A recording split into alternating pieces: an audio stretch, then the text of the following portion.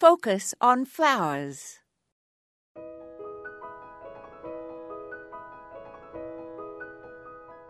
As we put our gardens to bed and say goodbye to our bouquets of homegrown fresh flowers, it is good to have vases of hydrangea blooms.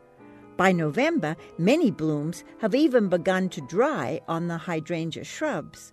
I love the way my Paniculata grandiflora hydrangea that blooms white and then later turns pink looks when I pick it and put it in a large vase.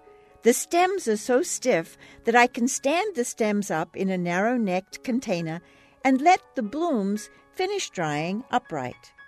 I can also, of course, remove the leaves and tie the stems together and hang the blooms upside down to dry. The upside-down method helps to straighten the stems. The beauty of hydrangeas is that since they will dry nicely in a vase, we can arrange them and see how they look. Stand them in about half a vase of water and let the water evaporate over time.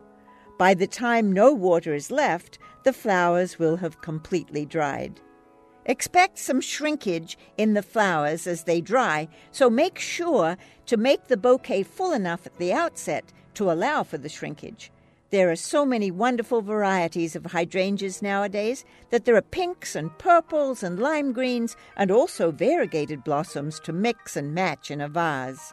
My motto is you can never have too many hydrangea shrubs in a garden. Even for a small yard, there are lots of dwarfs available as well. This is Moya Andrews, and today we focused on everlasting hydrangeas.